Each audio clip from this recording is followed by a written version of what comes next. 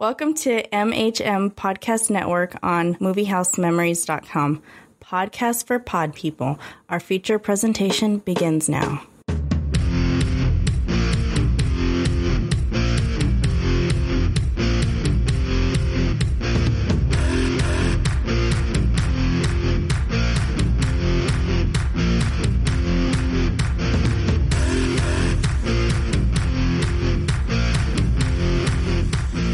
Welcome to Movie House Concessions on the MHN Podcast Network, where each episode we pull a random film from the display case to see if it tastes as fresh as the day it was released.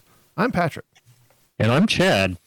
And this month we're reviewing Roger Corman's The Fantastic Four from 1992, starring Michael Bailey Smith, Alex Hyde-White, and Joseph Culp. And I have the summary for this gem of a film. Reed Richards, Ben Grimm, and Victor Von Doom are classmates in college. Reed and Victor are working on an experiment together that involves a passing comet named Colossus. Reed rents a room from Mae Storm, who lives with her two children, Sue and Johnny. Sue has a secret crush on the much older Reed. One night, Reed and Victor conduct their experiment. Reed expresses his concerns about some of Victor's calculations, but the arrogant Victor expresses confidence in his own work and presses forward. However, the experiment goes horribly wrong. Reed urges Victor to leave the machine, but Victor refuses to fail and continues on. Ben bursts into the lab and saves Reed. An intense burst of energy erupts from the machine and scars Victor horribly. At the hospital, Reed is told by the doctor that Victor died from his injuries. However, Victor is still alive, and some mysterious doctors begin working on him. 10 years later, Reed and Ben are planning on flying an experimental spacecraft to examine Colossus as the comet passes by Earth again. Reed still carries the guilt for Victor's death with him and wants to complete the experiment that they began together 10 years before. The pair begin to recruit a crew for the spacecraft. They visit the now adult Sue and Johnny Storm, who probably are just freshly out of college, who agree to join the crew, although they have no scientific background. Prior to their flight, Ben meets the blind artist Alicia Masters, and the two take an interest in each other. Reed's spacecraft requires a specialized diamond for the spacecraft to work, just like the space shuttle. The diamond helps protect the crew from the cosmic rays. However, the diamond is stolen by a thief known as the Jeweler and replaced by an imitation. Meanwhile, Victor, now known as Dr. Doom, monitors Reed's experiment and intends to sabotage it in the hopes that it will kill his old friend. The spacecraft is launched into orbit and they approach the comet. However, the foursome is hit by cosmic rays as they try to absorb energy from the comet. They crash land back on Earth and discover that the cosmic rays have altered each of them and give them extraordinary powers. Reed's body has become elastic and stretches to inhuman lengths. Sue gains the ability to turn her body invisible. Johnny can generate fire around his body. However, Ben suffers the most dramatic transformation as his entire body turns into an orange rock-like skin. Ben is devastated by his transformation, but Reed promises to help him. The foursome are stranded in the middle of nowhere. Doom is frustrated that Reed and the others survived and sends his men out to find them. Doom's men find the stranded astronauts and impersonate United States Marines and capture Reed's team. Doom's doctors examine each of the transformed team members.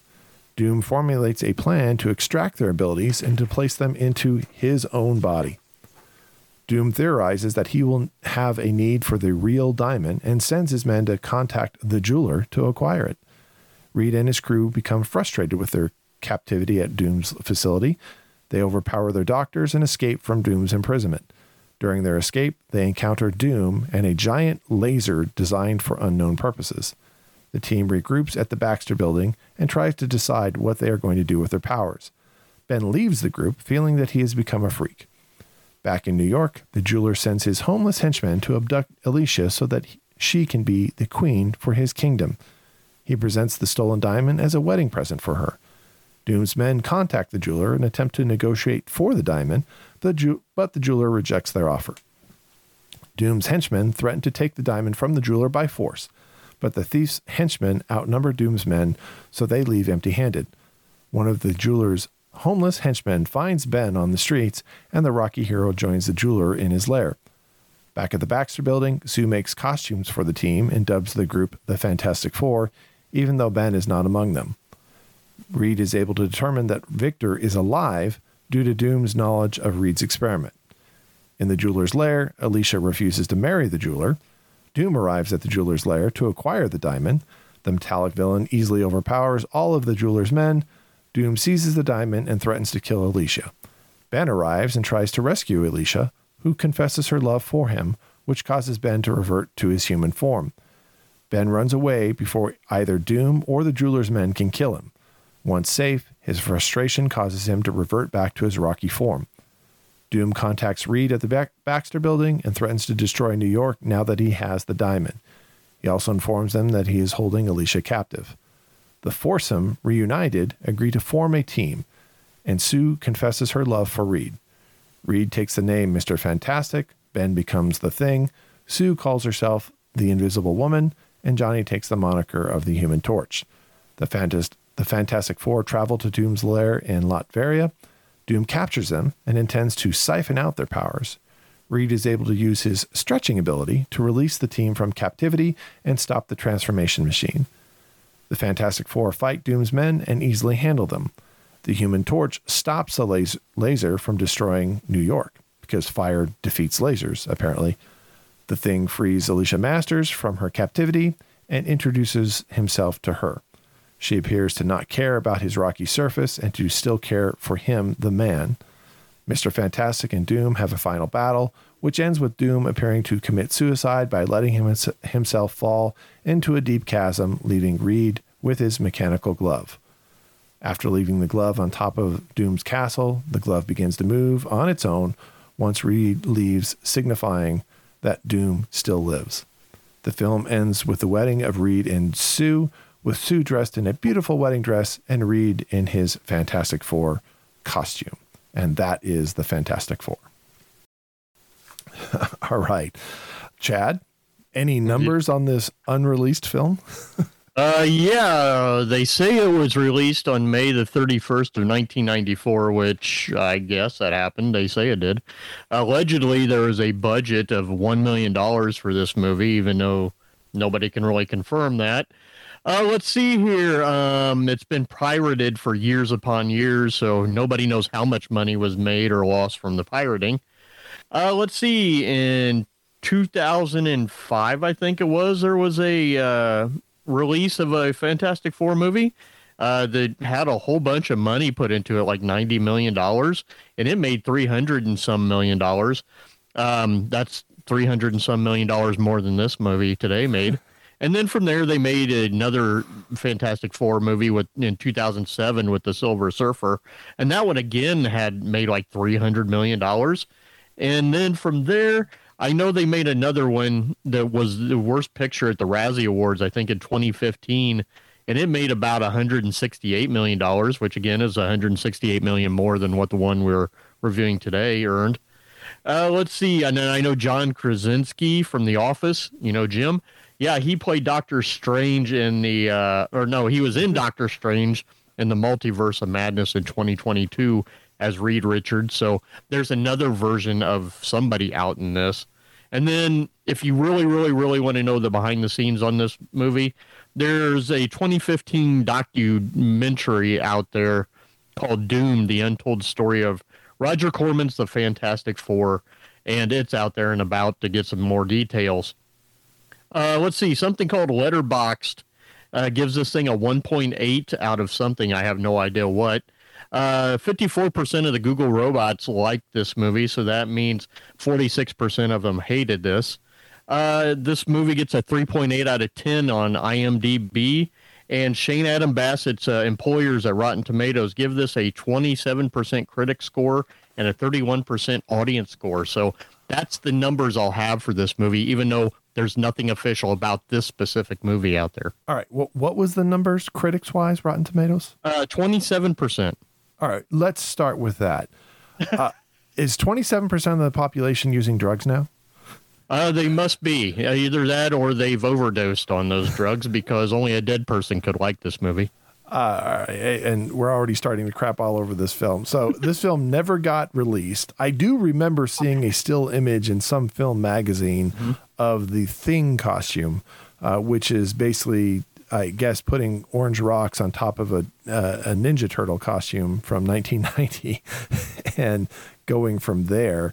But it never got theatrical release. I've never watched the documentary about the film, but I know there was a lot of, at the time, there was studios that had rights to certain films. Fantastic Four. I know there was a Captain America movie that was also not released in its day, that they were making movies just to retain rights. And I believe that was why Corman made this film, not for the purpose of theatrically releasing it, but to retain the rights for the film so he could do something with it later.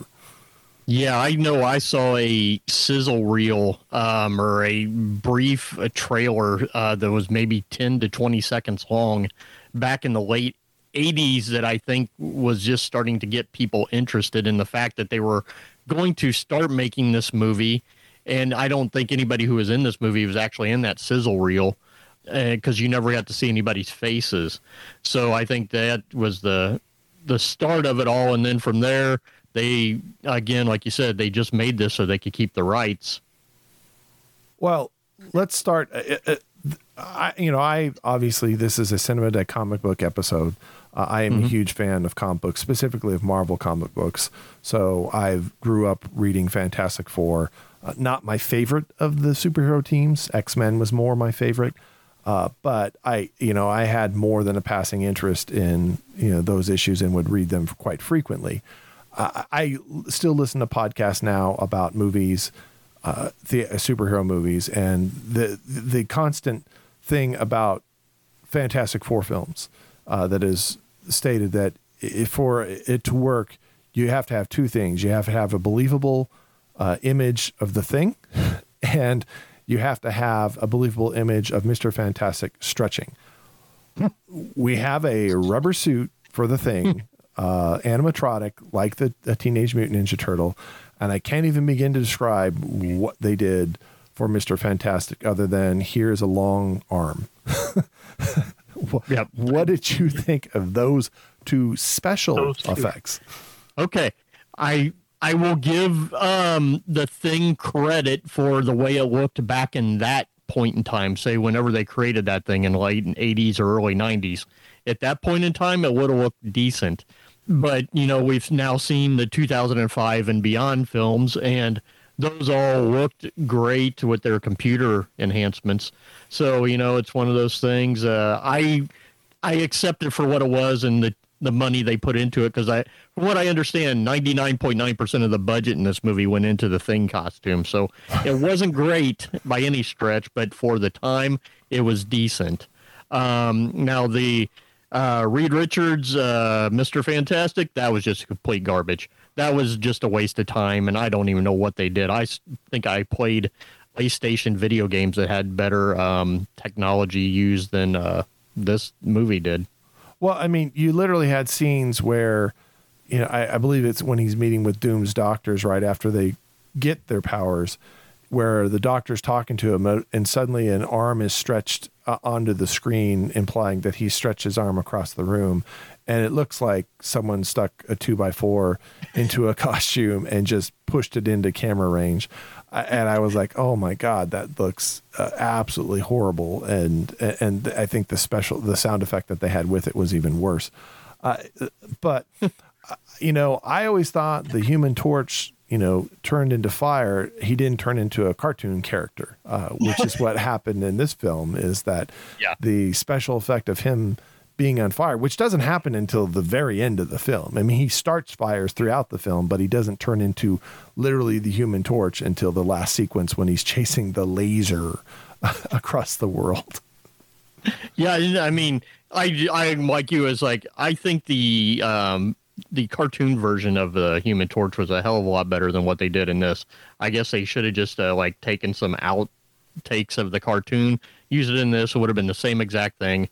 Now, I must give them credit. They did good for Sue's invisible powers. I mean, because what all you had to do is just not show her. So they didn't have to waste any money on that one. I give them a lot of credit for that one. They knocked that one out of the ballpark.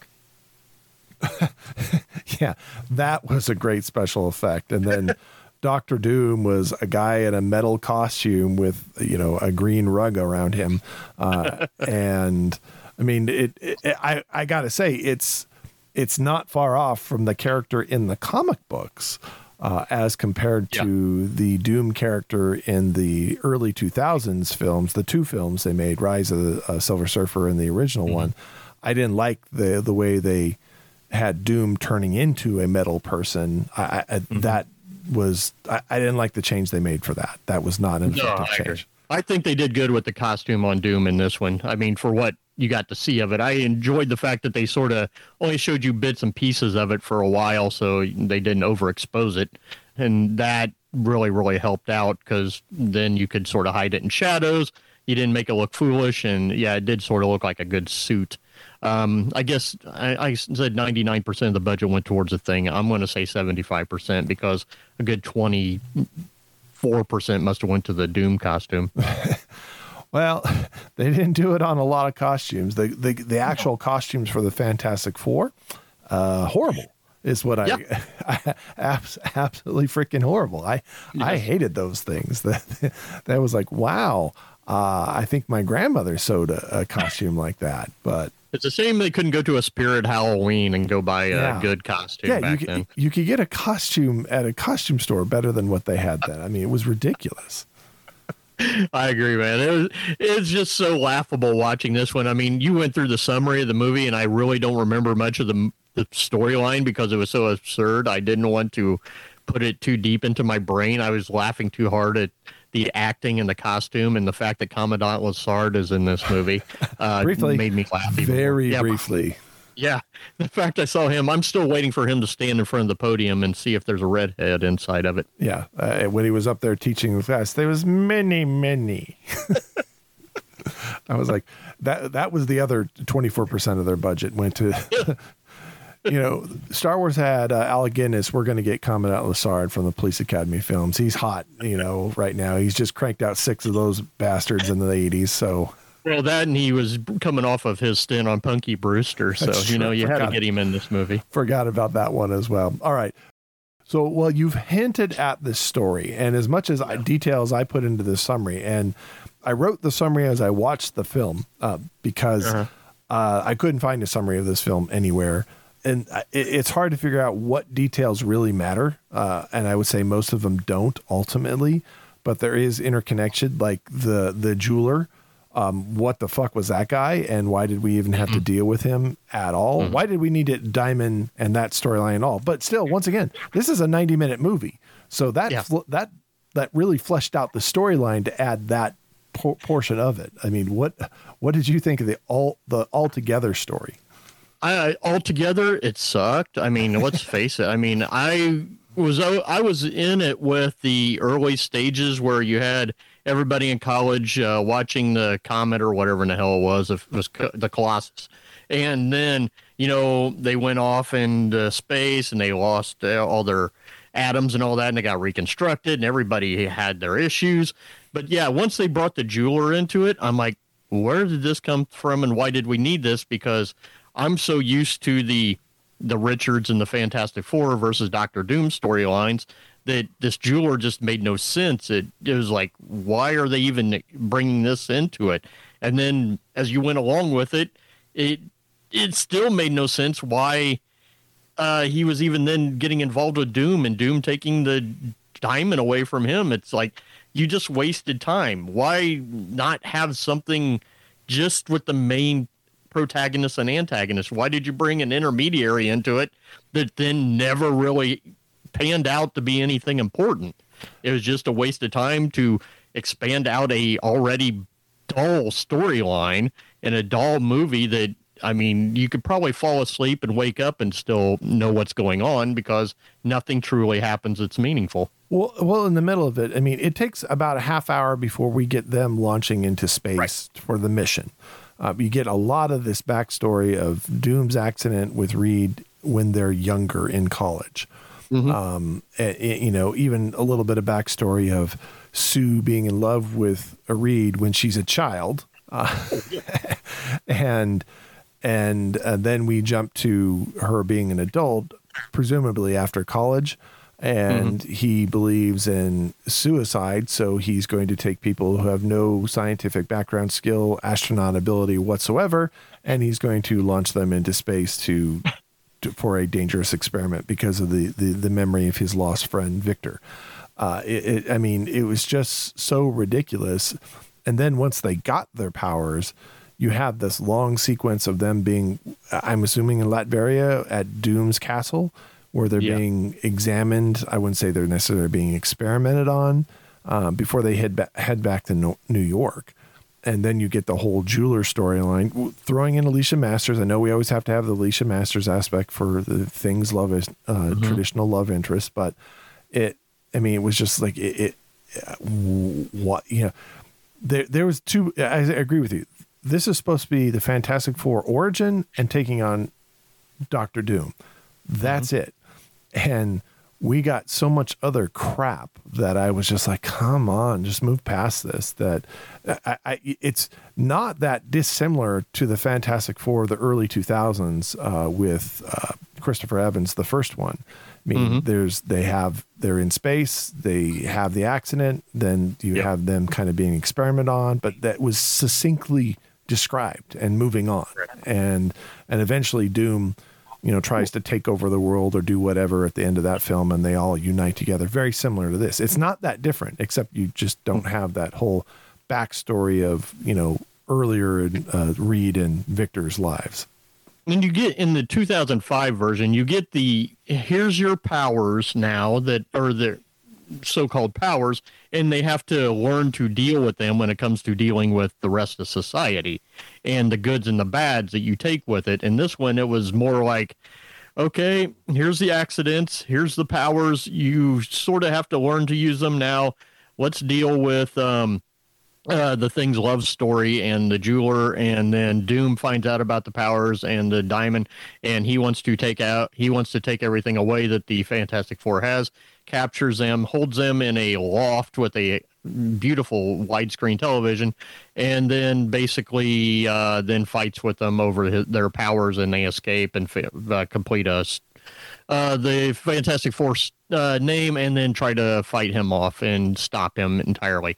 But you don't get any conflict because you're just being told a bunch of plot points and weird storylines that are supposed to mesh together and never truly have any meaning behind them. No, they don't at all. All right, all said and done, on a scale of 1 to 4, do you consider this film a bad one, or do you give it a Fantastic Four? Oh, this is bad. This is about a half. I say watch it just because of its history and legacy, but it's a really, really bad movie. And I love bad movies, but this is bottom barrel. Yeah, I tend to agree with you here. This is not a good film. It's not even an anomaly of, hey, you need to see it because it's so bad. It's the germ of an idea of like, let's make a Fantastic Four film. And I'll give them credit. This is before, or at least this is around the time of, digital effects, computer effects through Jurassic Park really kind of blossoming onto the screen, where they could have done something with the Thing, which ironically they pretty much didn't do in the early 2000s either, but, or with Mr. Fantastic. I give it half a star. I would not even recommend it for anyone who even has a passing interest in it. It's bad. It's just horrible. I had never seen it until about a year ago. I've watched it twice. I have a Blu-ray. I won't have it much longer because I don't want to keep it for any reason at this point in time. It is not a good film. I would not recommend it. Every version, including the 2015 version of the Fantastic Four, is better than this. And the 2015 version is barely recognizable as the Fantastic Four, but I still would watch it better than that. At least that has some money spent on it. This is incredibly, incredibly cheap. This thing's out there on YouTube, kids, from start to finish. So go find it and then come back and bitch at us and tell us why we're wrong. Yeah. Bastards. If I'd known that, I wouldn't have bought it off of eBay on this Blu-ray. And let me tell you, it ain't high definition. It's not. It may be a Blu-ray disc, but it's a VHS version of the film for sure. So, all right, that does it for our review of Roger Corman's The Fantastic Four. Please let us know what do you think of the film in the comments section on the YouTube page, and as well as our website. And for our listeners over on moviehousememories.com, please rate the film from 1 to 5 stars on that page as well. You can go less than 1, since Chad and I essentially did. If you've enjoyed today's review, please don't forget to subscribe to our YouTube channel, the MHN Podcast Network, where we have many, many more film reviews from yesterday, today, and beyond. All right, until next time, I'm Patrick. And I'm Chad. And this concession stand is now closed.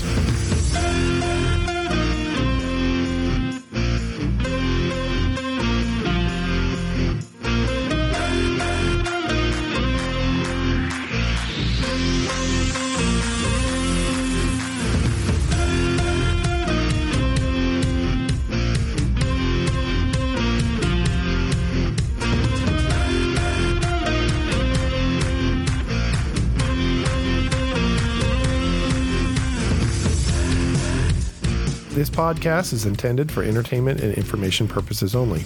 The song Rock On Brutta is brought to you by Marwan Nimra at Nintentine.com under a Creative Commons Attribution 4.0 license. All original content of this podcast is the intellectual property of Movie House Concessions, the MHN Podcast Network, and Fuzzy Bunny Slippers Entertainment, LLC, unless otherwise noted.